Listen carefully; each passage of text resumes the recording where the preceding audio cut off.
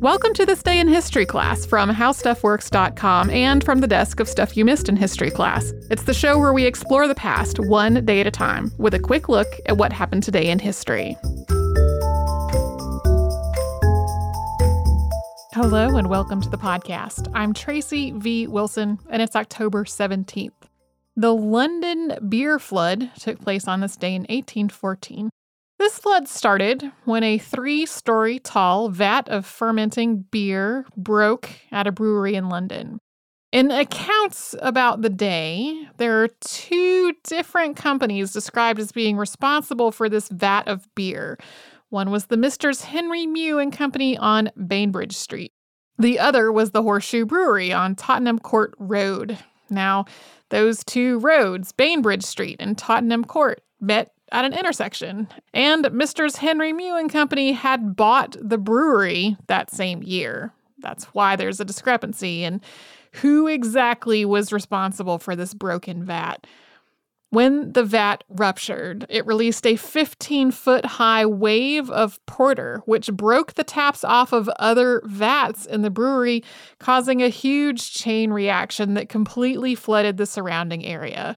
This sounds like the setup for a joke, but it was a tragedy. Many buildings were completely destroyed. There wasn't any kind of drainage, so the beer just plowed through everything in its path.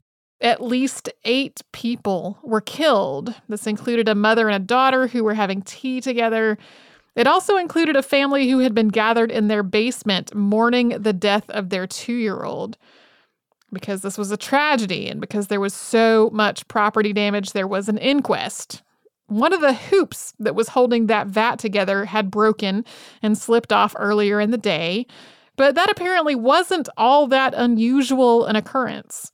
George Crick, who was a 17-year-old employee of the brewery, reported the broken hoop to his boss and was told that it wouldn't be a problem. He was instructed to delegate replacing the hoop to another employee.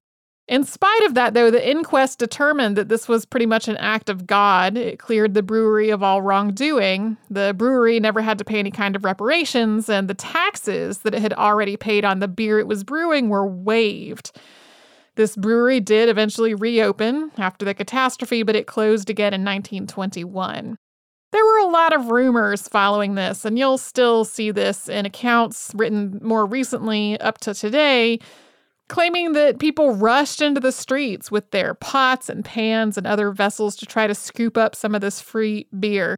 It is true that there are people out there who will try anything, but this idea of a chaotic rush out into the streets to scoop up beer with any vessel handy was almost certainly false.